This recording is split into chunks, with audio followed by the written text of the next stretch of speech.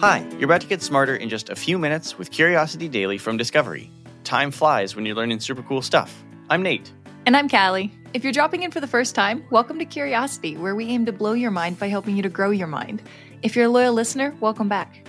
Today, you'll learn about recent updates to powering the world through nuclear fusion, why ankle sprains are so common, and how we perceive musicians to be more attractive than those who don't play an instrument. Without further ado, let's satisfy some curiosity. All right, so for several years, the energy industry has been trying to move away from fossil fuels. At least the people who don't own the fossil fuels have been trying to get us to move away from fossil fuels. And that's a good thing. I'm very happy for it. There have been lots of new kinds of tech. Right now, there have been some amazing advancements in a new kind of tech that is so powerful, it kind of replicates the sun. Replicates the sun. Okay, so cool. Like, awesome that we could maybe harness the power of the sun, but don't we already have solar energy? Yes, and solar energy absolutely is very literally using the power of the sun. But this is more about kind of making our own sun. Okay, so if you could harness all of that energy, 24/7 in a green and effective way, I mean, you could put an end to fossil fuels once and for all. So this is an experiment done by scientists at the National Ignition Facility in Lawrence Livermore National Laboratory in California. What they are working on is nuclear fusion. And nuclear fusion is what happens when two or more atoms are fused into a larger atom. And this is a process that generates a lot of energy as heat. To be clear, nuclear fission is something that has been around for a while. It's not particularly new. This is not the same thing. That already is used in power plants all over the world. It does create a lot of energy, but it also creates radioactive waste, which is, it's not great. We don't like that stuff. But the fusion is something that scientists all over have been working on for decades, and they've been trying a number of different methods. At the National Ignition Facility, the project creates energy from nuclear fusion by thermonuclear inertial fusion. So somebody fires little pellets containing hydrogen fuel into a focal point of 200 lasers. And these lasers create really fast, repeated explosions at a rate of 50 times per second. That kind of sounds like the new pellet guns that my nephews have. Well, yes, but also very much no. Okay, so why are they doing this? What does this accomplish? All right, so the hydrogen that they're using, this is a special kind of hydrogen. It's called deuterium, and it's basically just hydrogen that is more likely to bond with other hydrogen. So they've got hydrogen that they can use for fusion better. So they take these hydrogen deuterium pellets, and they shoot them, and the lasers, with their explosions that they're making at 50 times a second, that basically squishes the hydrogen so much that it's just like, right, we're just going to squeeze together and become one new atom. And the hydrogen turns into helium. And because of the nature of the universe, when hydrogens get together and turn into helium, they put off a ton of heat. So the energy that gets collected from this reaction is extracted as heat. And that heat is how we can actually produce energy. This process creates shock waves that can be used to emulate energy created by fossil fuel. So most nuclear fusion experiments' problem is that putting energy into the reaction, it takes more energy than is extracted from the reaction. So those lasers shooting at the hydrogen, that takes a lot of energy. And then when the hydrogen turns into helium, it puts out energy. And in the past, every time we've done that, the amount that came out was less than went in. And that's called net energy loss. But this is the first ever instance of net energy gain. So some amount of energy went in from the lasers, and the amount that came out from the hydrogen turning into helium was more than went in. So this is huge. Like, there is a real chance that the world is going to completely run out of fossil fuels this century. And so this could be a replacement that lets everyone have as much energy as they need. Okay, I'm going to sidetrack you here for just a second. Is this what the arc reactor that Iron Man uses is based off of? It's a little vague, but many of the nuclear reactors that people are trying to make are somewhat that donut shape that his Sure. arc reactor, he's got the big one in the lab, and then he's got the little one in his chest. So sort of. More likely, the arc reactor design is based on what people have actually been trying in real life. Gotcha. Okay, Yeah. so we're hoping that this is going to replace fossil fuels, but how close are we? All right, so a net energy gain is a huge deal, but the scientists say it's happening so far at a much smaller scale than what you would need to, power electric grids or heat buildings. It's nowhere near that yet. Power suit. Or, yes, an advanced prosthetic power suit. Okay, so can it heat up like a room, just a room, like a bedroom? No. The amount that came out of this could barely boil 10 kettles of water. So it could heat my bath. A small bath? Like a bath for your cat, maybe? All right, so to power the electrical grid, we need a much larger gain in energy, obviously. This is something that other researchers based out of the UK are hoping to create with their machine, which is called a tokamak. Tokamak. We've talked about tokamaks before. Yes, we have, but you can't tell me that this isn't going to be a new superhero. That's not the worst superhero name. Just saying. Tokamak. Anyways, okay. Maybe that's what Iron Man should have gone with, is Tokamak Man.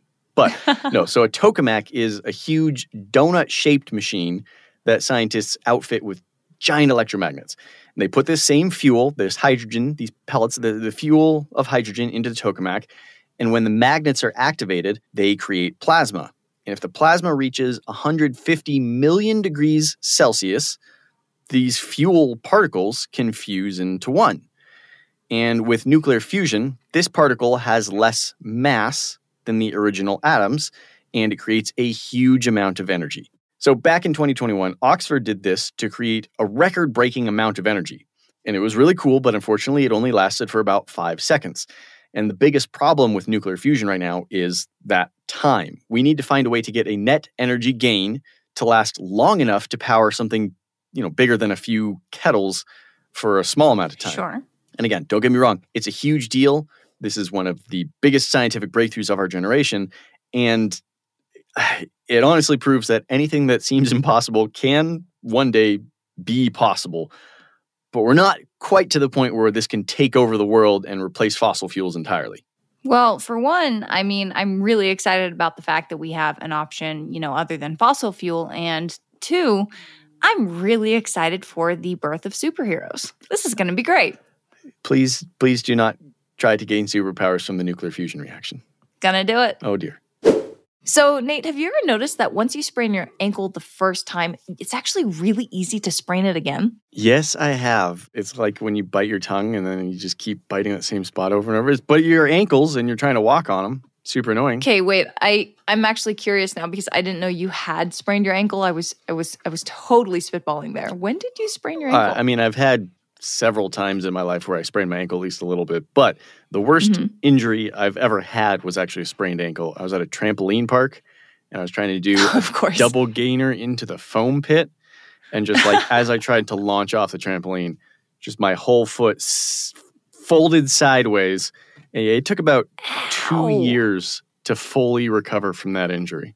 Okay, I hate to break it to you, but it's really important that I mention that most sprains occur when people's bodies aren't used to physical activity. Sorry. Well, I'm definitely not used to trying to do a double gainer off trampolines. That was a first-time thing. That is fair. But you did it. That's the important point. Did anybody film it?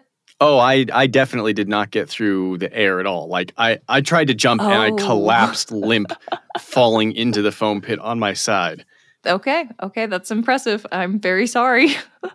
Well, the thing is people who, like I said, are less physically active are more likely to sprain their ankles. People who stay active don't sprain their ankles as often. It's usually something like 1 sprain per 1,000 hours of training time. And when a sprain does occur, it can cause something called chronic ankle instability. Ooh, does that mean the recurring sprain you were talking about? Why? Yes. Why does that happen? Okay, so the most frequent ankle sprain is known as a lateral ankle sprain. This happens when the ligaments on the outer ankle get torn or stretched after the joint moves past normal movement range. Now, this sounds a lot like what you were describing. Mhm. Once you've experienced a lateral ankle sprain, it knocks the ligaments completely out of whack, and it makes it harder for the body to avoid injury in the future. Okay. My outlier notwithstanding, that most sprains aren't that big of a deal and they don't actually create mobility issues. Are those still sprains that can lead to chronic ankle instability? So I kind of hate to break it to you. It doesn't matter how severe the sprain is. Once you've sprained your ankle, statistically, you are more likely to sprain it again more than anybody else is to sprain theirs for the first time. So chronic ankle instability is linked with some nasty health consequences like early onset osteoarthritis and a lack of motivation that could lead to becoming less physically active. Plus, additional pressure on the other ankle that comes from shifting pressure off of a pained limb can have nasty side effect of causing a sprain to the other ankle. Oh, good. Well, I'm so glad that a sprain leads to more sprains. Yeah. So here's the thing. Like I said earlier, there is a way out of this. So physiotherapists are a great way to reduce risk in everyday life. And if you don't have a local physiotherapist, there are a few things you can actually do right now if you've got a sprain and want to continue being active. One is just to buy an ankle brace and use it whenever you're active. It could be one of those elastic sleeves you see at the gym, but ideally it should be a professionally fitted external support brace.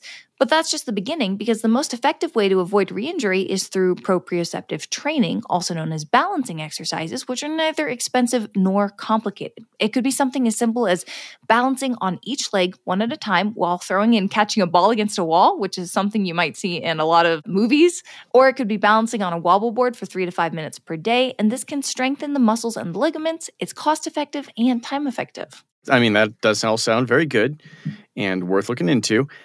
I do want to ask if these exercises are specifically targeting balance in ankles, can that actually help reduce that increased risk of sprain? Yeah, it's actually that easy. And even if you're more likely to sprain an ankle again, these proprioceptive exercises can help reduce that risk immensely. So get out there, balance on one leg, and go play ball with yourself. Well, I'm definitely interested in not experiencing a sprain like I've had again, so I'm going to have to add some of those exercises into my daily routine.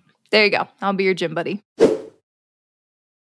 I think everyone has heard some jokes about the guitar guy at the party. No and wonder why. While the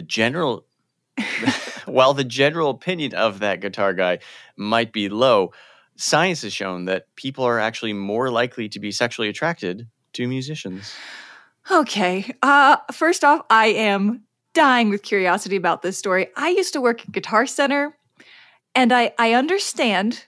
I do, but a lot of people know that sometimes musicians can be kind of like walking red flags. Where are we going with this? Well, for where it's going, let's start with how it started, which is a simple question. What even is the social function of music?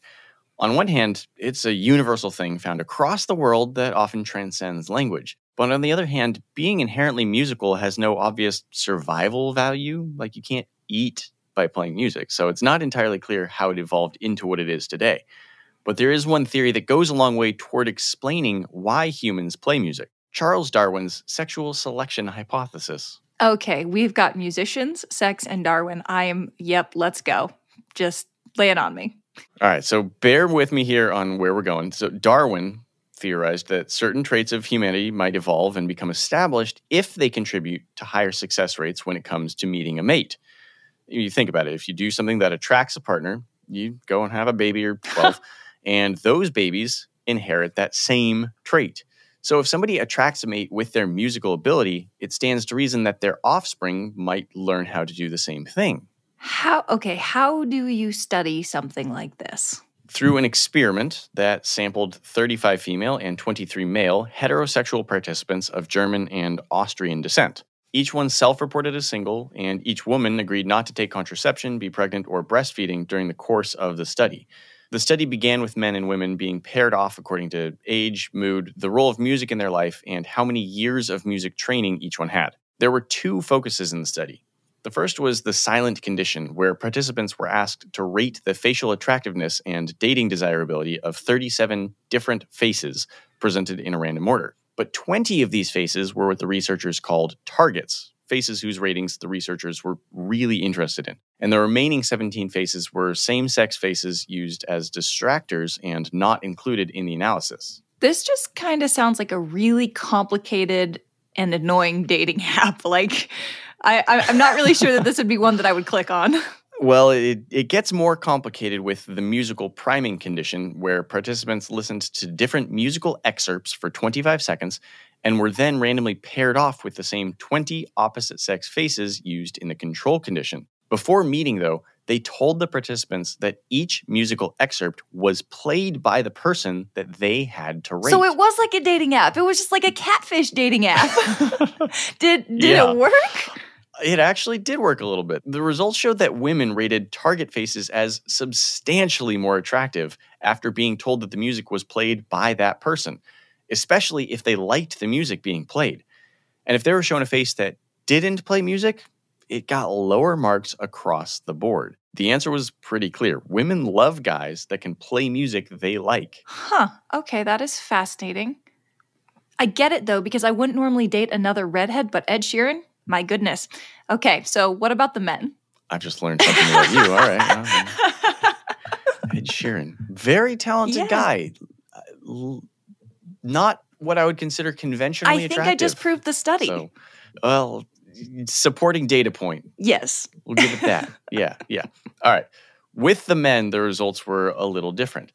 Men rated target faces in the musical condition more desirable for dating in general, but being told that the music played belonged to that face didn't actually make any difference. Men only cared that the women were self-described musicians, not that the music they played was any good. Okay, so the men just liked the idea of women playing music and not actually the music they played. Got it.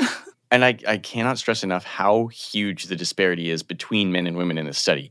Women overwhelmingly reported that they would be more likely to, and this is a direct quote, have a one-night stand with the most attractive person shown in the experiment. Why is that even a question in a study? It's a very thorough study, Callie. You have to know the answers to these things. And the study had surprising results for all involved, too.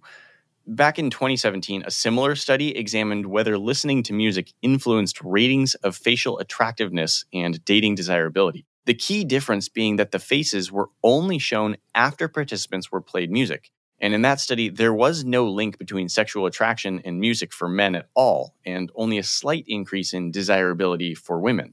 I mean, I get it. I do, but come on, girls, we gotta talk. Okay, what are the takeaways here? First of all, it's important to note that the experiment was carried out on a very small group of participants. All of them were university students, they were Europeans, and they were single.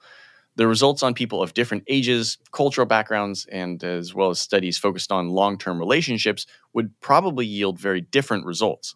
That being said, this study shows how important it could be to pick up music as a career path or even just as a hobby. But if you pick up a guitar, don't play Smoke on the Water.